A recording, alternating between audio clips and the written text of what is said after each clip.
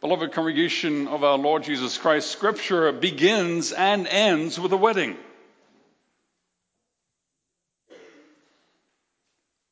We have the first wedding in front of us in our text in Genesis chapter 2, and in Revelation, we read about the consummation of all things, the eternal wedding feast.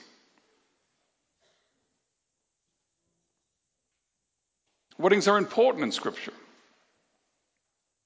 Where did Jesus do his first miracle? How did he begin his ministry?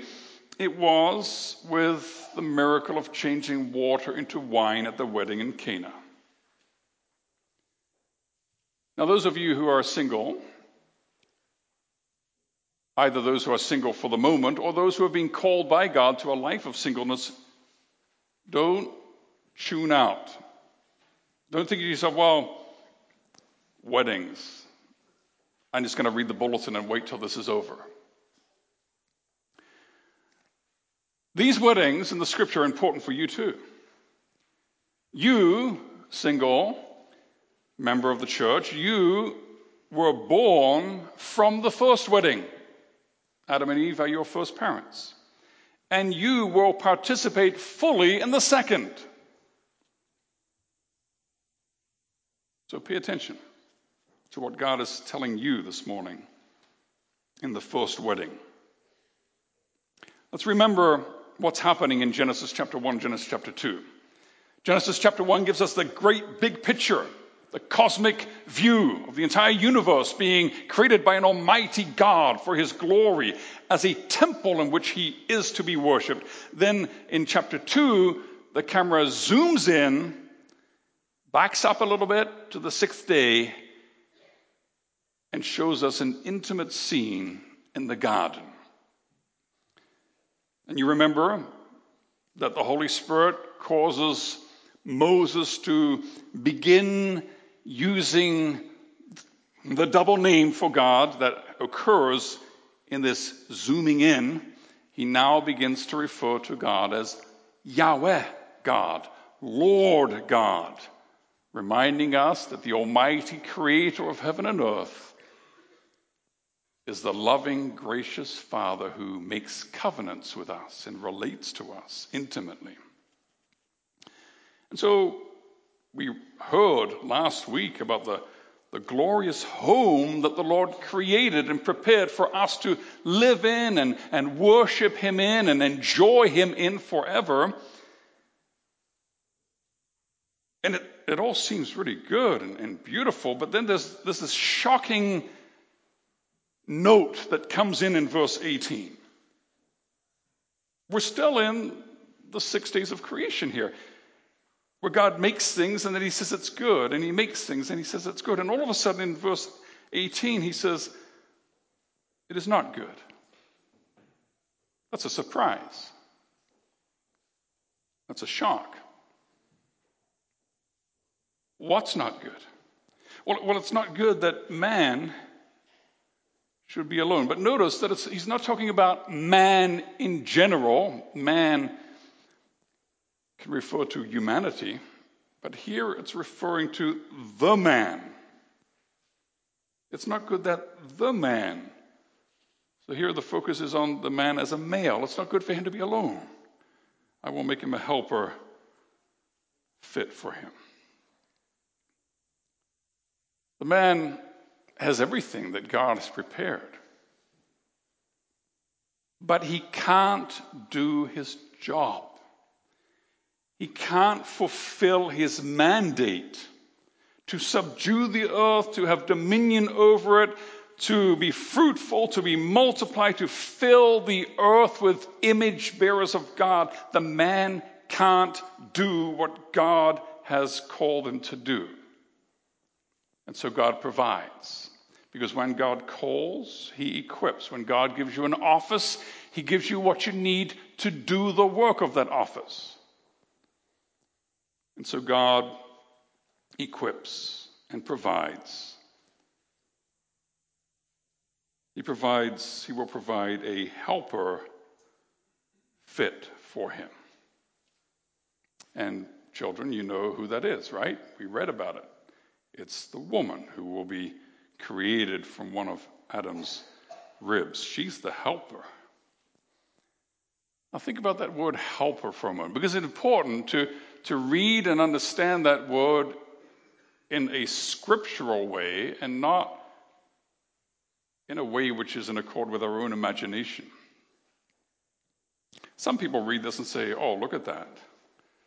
Now there's man, and God is going to make him a helper. Isn't that nice? Just like daddy's working on Saturday with his head under the kitchen sink, doing the plumbing and fixing the drain, and the little 2-year-old comes and says, Daddy, can I help? He says, yes, you can be daddy's helper. Here, hand me that tool over there. Some people think that women are like that they get to help. Isn't that nice? That's not what the Bible teaches. Not at all. On the contrary, there is no built-in inferiority in the word helper. It's important to note. In fact, this noun, because it's a noun, I will make him a helper, this noun, most of the times that it appears in Scripture, in the Hebrew Old Testament, it refers to God. And when God helps man, there's no built-in inferiority by any stretch of the imagination, is there? Let's just look at a few of the texts in which this word comes back. And children, the word in Hebrew is ezer. Okay, that's the word for helper in our text. So pay attention and listen for that word ezer as we go through a few scriptures where it appears. Exodus 18, verse 4, Moses is naming his sons, and he names the second son Eliezer. Did you hear it, children? For he said, the God of my father was my help. Eli, El is God. The little I stands for my, so Eli is my God. And Ezer is help. So Eliezer, my God, is help. When Samuel celebrates with the people of Israel in 1 Samuel 7, verse 12, the defeat of the Philistines, he took a stone, and a stone in Hebrew is Evan, or Eben, and he set it up between Mizpah and Shen and called its name Ebenezer. Did you hear it, children? Eben, stone, Ezer, help, stone of help. For he said, till now the Lord has helped us. Psalm 20, verse 2, may God send you help from the sanctuary. Same word. Psalm 70, verse 5, I am poor and needy. Hasten to me, O God. You are my help. Psalm 121, verse 1, I lift up my eyes to the hills. From where does my help, my Ezer, come from? My help comes from the Lord who made heaven and earth. And how did we begin our worship this morning? By confessing our dependence upon the Lord with the words of Psalm 124, verse 8. Our help is in the name of the Lord who made heaven and earth. That's the same word that we have in our text. So don't go reading this verse and thinking that there is built-in inferiority in the word helper. There is not.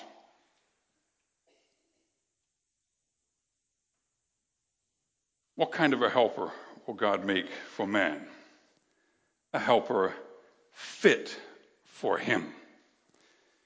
Some of you are bilingual. You can remember the King James. You read the King James and you understand that old English. And you remember in the King James, it's, I will make him a helper and helper meet for him. And help meet for him. And that's where we get the strange English word helpmeet. What does it mean? A helper that fits. The word means something like something over against, something opposite, something complementary with an E, not with an I, complementary, something that fits together, that goes well together with. Now we know from Genesis chapter 1, verse 27, that man, male and female, were created in the image of God. Both man and woman equally participate in humanity. Both man and woman, male and female, both equally reflect the image of God. They are image bearers. Together, they reflect God's glory and God's image, but they're not exactly the same. And that's so important.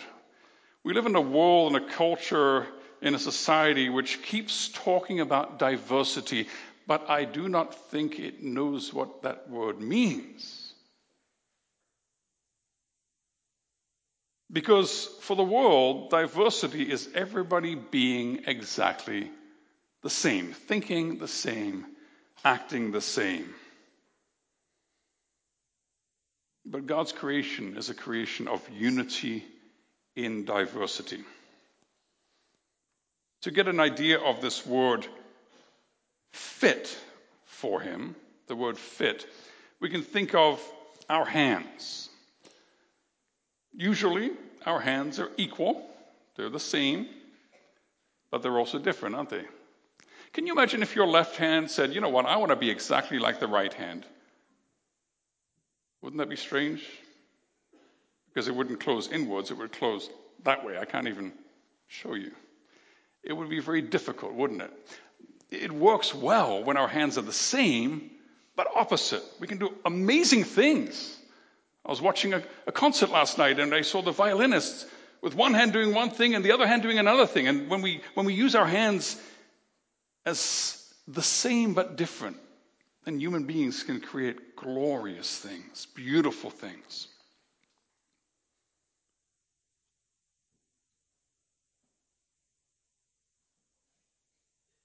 So God will make him a helper fit for him.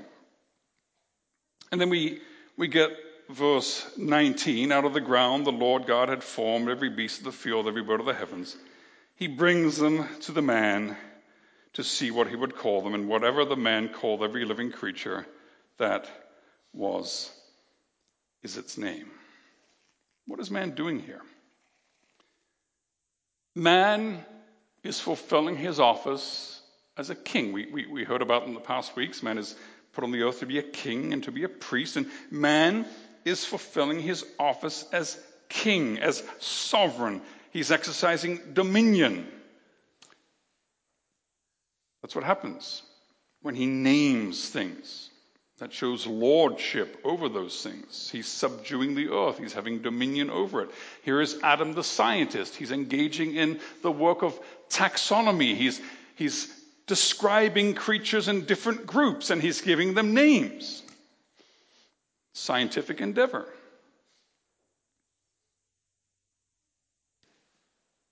Did you notice that it says that the Lord God brought to him every beast of the field, and Adam named those beasts of the field? Why am I calling attention to the beasts of the field? Well, there's one very special beast of the field that we're going to meet next week. Look at chapter 3, verse 1. Now the serpent was more crafty than any other beast of the field that the Lord God had made. We haven't yet experienced the fall. Adam is still doing his job, and he is showing lordship and dominion over the serpent as well. We'll find out the consequences next week of what happens when he doesn't keep doing that. So Adam is able to do some part of his mandate, isn't he? He's exercising the rights and responsibilities as king, as sovereign, as Lord over the earth. He's doing some of that. But he can't do all of it. What can't he do? Well, he can't be fruitful and multiply and fill the earth. There's something missing for that to happen. There was not found a helper fit for him. There was not found any creature which could help Adam to fully engage in his mandate received from God. And so we have not just the first scientific work in Adam's taxonomy, but we have the first surgery and the first general anesthetic happening in verse 21. God will make a helper fit for Adam. Now, the word rib, you might read in some commentaries or you might read in some Bibles, it can also actually mean side.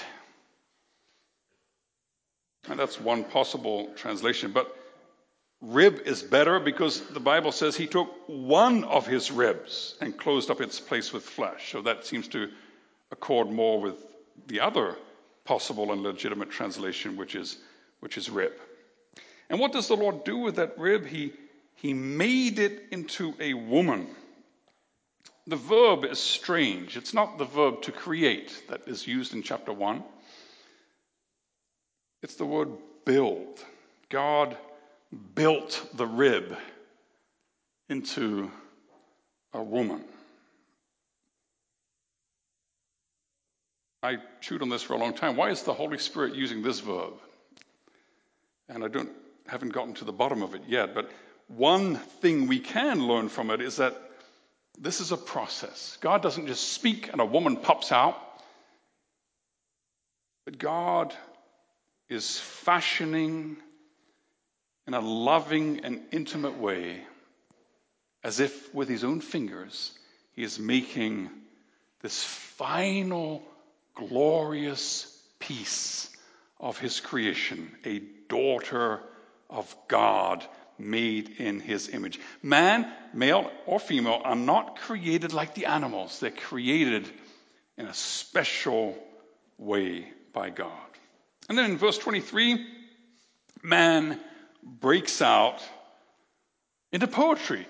Adam the scientist now becomes Adam the poet. Now we already had music because you remember that Job tells us in chapter 38 that the morning stars sang together, all the angels shouted for joy when God set the foundations of the world. There's lots of music, and now there's poetry. Adam delights in seeing his beloved. And he speaks these words of chapter 2, verse 23. Now notice 3 times the Holy Spirit calls our attention to the profound unity between male and female, between husband and wife. When the Holy Spirit repeats something 3 times, it's important. What does the Bible say about God? He is holy. How many times, children? Holy, holy, holy, right? That's what the hymn is, and that comes straight from the scriptures. So when the Bible says something 3 times, we pay attention. Here, he says, bone of my bones, that's 1. Flesh of my flesh, that's 2. She shall be called woman because she was taken out of man, that's 3. There is a profound unity of the human race, and that's important for a whole pile of reasons. When the angels fell, how many of them fell? Well, we know that some of them did. And actually, we know that lots of them did, because the devil has lots of demons at his command. But you also know that not all of them did, right? Because angels are individuals. They weren't all born from one original pair. So when some of them fall, others do not fall. But humanity is different. Humanity is connected. There's an old primary school reading book for children in 17th century New England, and it teaches the alphabet using little phrases from Scripture. And for the letter A, it says, Adam, in Adam's fall, we sinned all. And that has profound implications for the doctrine, the scriptural doctrine teaching about the fall into sin and about redemption and the need for every man, woman, and child on this planet in all of history, the need for everyone to know and to believe and to be saved in the Lord Jesus Christ. And so the perverse teachings of evolution, which include saying that perhaps Adam and Eve were just a couple amongst a larger community of human-like creatures runs into problems with the scriptural teaching about sin and about the fall and about the work of Christ. Humanity is a unity. So there's unity between male and female. And yet there's a difference. There's that fit for him. Remember, it has the idea of complementarity, that one thing fits together with the other thing. Equal but different. Unity in diversity. And so we need to pay attention to some conclusions that the scripture would urge us onto here about the connection between men and women and their difference. Now, there's a lot packed into this text. And it's hard to know where to stop because you can dig and dig and dig. And in this text are, in a seminal form, teachings which we get through the entire scriptures and that are fleshed out right through the Old Testament, right into the New Testament. It's kind of like looking at an acorn and you can kind of see inside it the future massive oak that it will become. So we have to control ourselves here and just stick to the words of our text. But everything that Scripture teaches us about men, women, and their roles is encapsulated here in our text. So it's good to pay attention to it and to treat it with respect and reverence. You see, there's a difference. There's not only a profound equality as both being image bearers, there's not only a profound unity as one coming from the other, but there is also a profound difference. Man says she shall be called woman. Adam, as king, names his queen. And so there's a difference in position. There's a difference in precedence. The New Testament says Adam was created first and then Eve. That means something. That has consequences for who we are as husbands and wives and men and women. And one of the consequences is that godly women in the Old and the New Testament are subject to their husbands. They obey their husbands. If you say that in a wedding, and there are people who are not believers, or actually even a lot of people that do confess Christ nowadays, are very uncomfortable with that language. But it's the Scripture's language. Sarah obeyed Abraham and was subject to him and called him Lord. Now, we don't have time to go into all the details of what that means. But I just want to say this. Be careful not to interpret these things in the light of your ideas about men and women and about culture and about society. We need to interpret these things in the light of the Holy Scripture. And one beautiful picture that the Bible gives us for this profound unity between husband and wife, this profound complementarity where they fit together and go together, and also the profound difference of position and role, that's all beautifully described in Ephesians chapter 5, where Paul speaks about the husband as a head and the wife as a body. A head and a body are very different from each other, but they're equally important, aren't they? We can't do without our head, and we can't do without our body. They're mutually interdependent, and they are not mutually exchangeable, are they? And so in a biblical wedding, in a biblical marriage, there is the man and the woman, the head and the body. So what does a homosexual, homo means same, what does a same-sex marriage look like? Does it fit with reality the way God made it to be? And it doesn't, does it? A marriage of two men is like a person made up of two heads. Is that going to work? And a marriage of two women is like a person made up of only two bodies. Is that going to work? You see, our society loves to talk about diversity,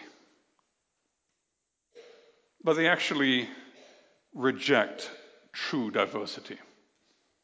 The way God made marriage to be is for unity to flourish in diversity in a most glorious way as male and female come together as husband and wife.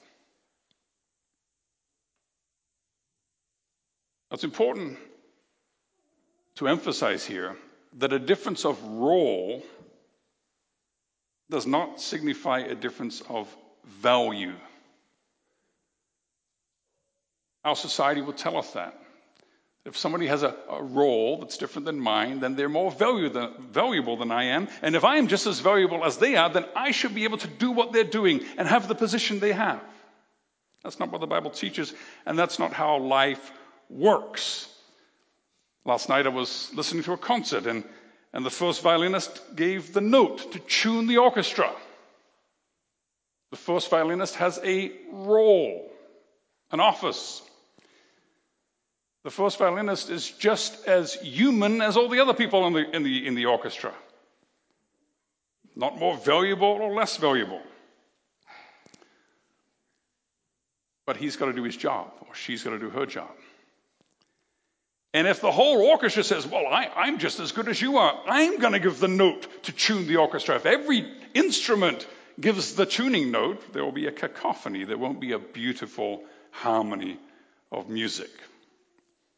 On Fridays, some of the believers in this congregation get together to sing, and the director tells us which page to sing from and what the tempo is and how to sing and when to stop and when to start.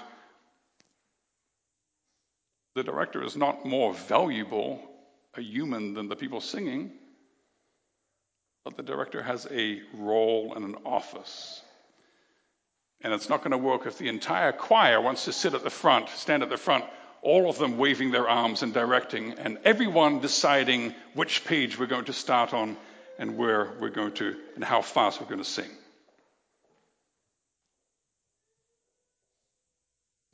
And we come to verse 24. Therefore a man shall leave his father and his mother and hold fast to his wife, and they shall become one flesh. The Holy Spirit teaches us that there is a relationship which is stronger even than blood, and that is the marriage relationship. The word here for hold fast is we could almost translate it like the word glue, or like stick to, like a glue.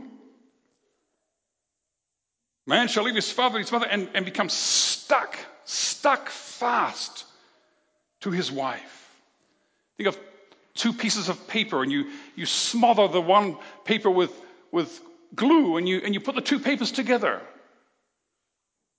They're still two papers, two sheets of paper, but they also create a unity which, if you try to divide after the glue is dried, is going to become very messy.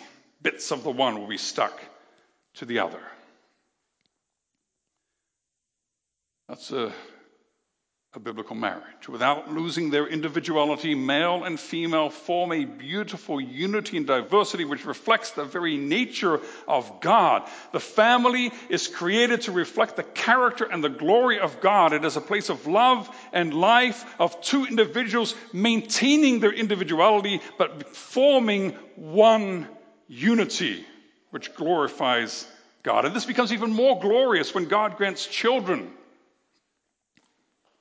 whether by birth or by adoption, when the family has mother, father, and children.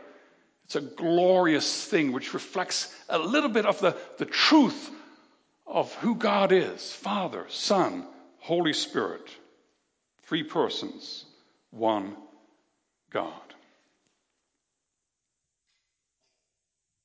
And divorce or death is like tearing apart a body. It's like tearing the head off your body. It hurts. It's ugly. It's painful. It's wrong. It's not the way things are supposed to be. And so we have this beautiful, divinely appointed unity and diversity, which is family, man, woman, children. Humanity can fulfill its responsibilities now. They can minister to the creation. They can cultivate. They can develop each thing and each creature to the maximum glory of God. They can guard the holiness of creation against any intrusion of disobedience or distrust. They can be fruitful and multiply, fill the earth and subdue it, have dominion over the fish of the sea, over the birds of the heavens, over every living thing that moves on the earth. It's done. We're at the end of the sixth day. And what does God say right after he created the woman? God saw everything that he had made, and behold, it was very good. Little girls, pay attention. The final glorious flourish of creation is complete. As we go through the 6 days of creation, every step is more order and more glory, and the final perfecting touch, which makes it so that everything is finally in place and everything can now work, is the creation of the woman.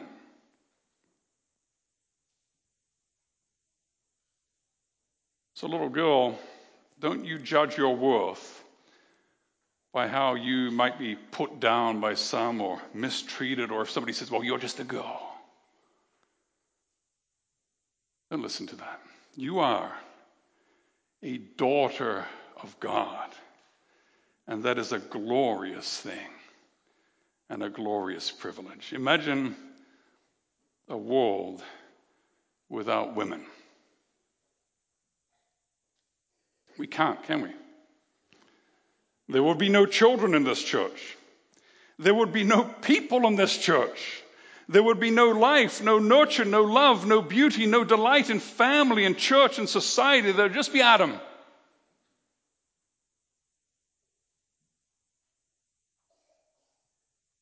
You know, the devil wants a world with no women. The devil hates women because it's through women that God fills the world with life. And the devil hates life. And you know what he tries to do? He tries to tell us that women are just men who happen to have uteruses. The devil works desperately to erase the glorious distinctions of who were we created to be. And through films and movies and books and magazines and through all kinds of stuff on the internet, the devil is telling you, daughter of God, that you should just be like a man. Don't fall for it. Don't fall for it. Embrace who you are. It's a glorious privilege to be a daughter of God. It's a glorious thing. And men, we need to listen to the Scripture. What does the Scripture tell us? To give honor. Oh yes, it tells us also that that our wives need to be subject to us, but that's the Scripture talking to them. Scripture says to us, men, we need to love them, respect them, honor them. Love and honor. And we need to show our boys an example in that we will not tolerate mistreatment, disobedience, or the despising of our wives and our daughters. And so we come to the final verse, verse 25, and the man and his wife were both naked and were not ashamed. Now, it's hard for us to imagine. How can it be? How can people walk around with no clothes, and how can they not be ashamed? What's wrong? We just can't get our heads into that. It's difficult, isn't it? That's because we live in a broken and fallen world. But they were clothed in glory and honor. We have fallen short of the glory of God. And so we live in a world in which it's shameful and petty and vulgar. There's this twistedness to humanity that's fallen. We need to understand that before the fall, If we were to look at Adam and Eve before the fall, we would see a creature so bright and so glorious that we would be tempted, says C.S. Lewis, to fall down and worship.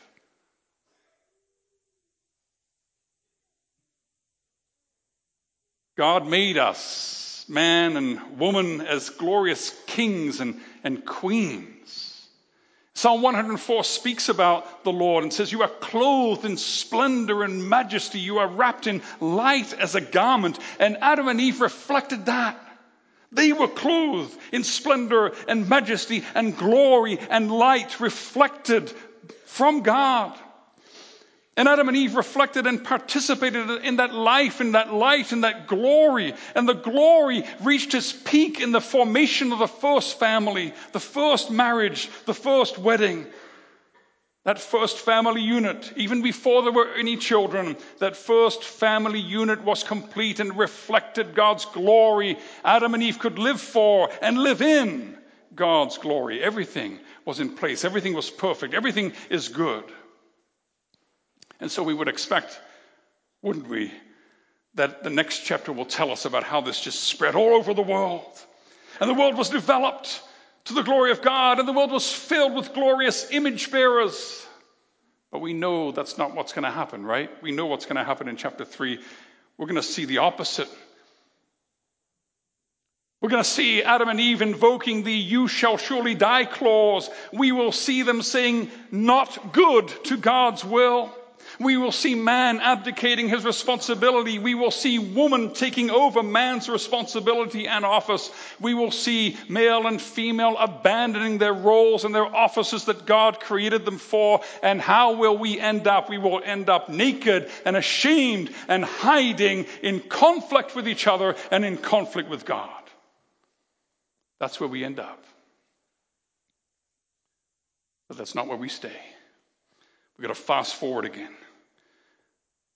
We've got to fast forward to that moment in time and space where the last Adam is hanging on that tree of death, and he is naked and exposed. And then he is put in the ground in the garden, and he comes out on the resurrection Sunday, and he has undone the fall. He has turned our shame into glory. Adam and Eve turned God's glory into shame. Jesus Christ turns it around and brings it back to where it's supposed to be. And so, as he enters into heaven, the angels sing the words of Psalm 24. Open up, you gates, lift up your heads. The King of glory is coming in. Who is the King of glory? It is the Lord of hosts. Who is the Lord of hosts? It is the last Adam. It is our Savior.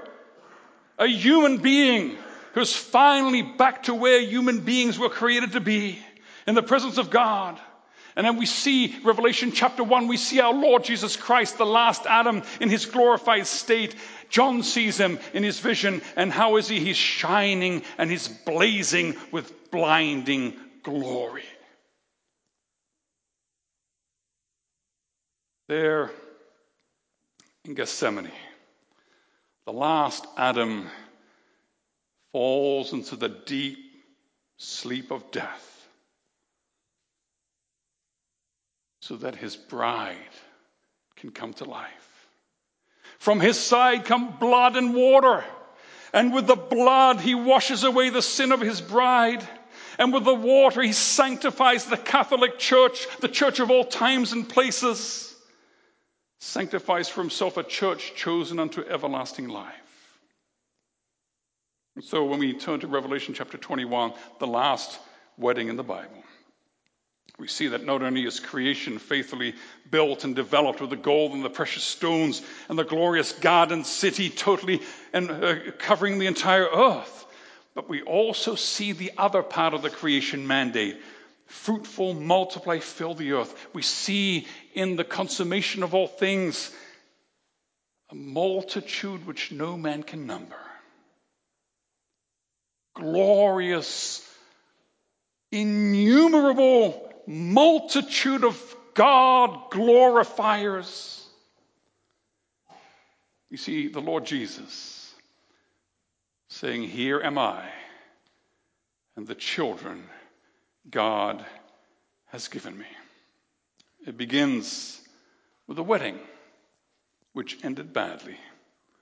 But it ends with another wedding, which will never end, the marriage supper of the Lamb. So let's sing, "Come, Lord Jesus, Maranatha." Amen.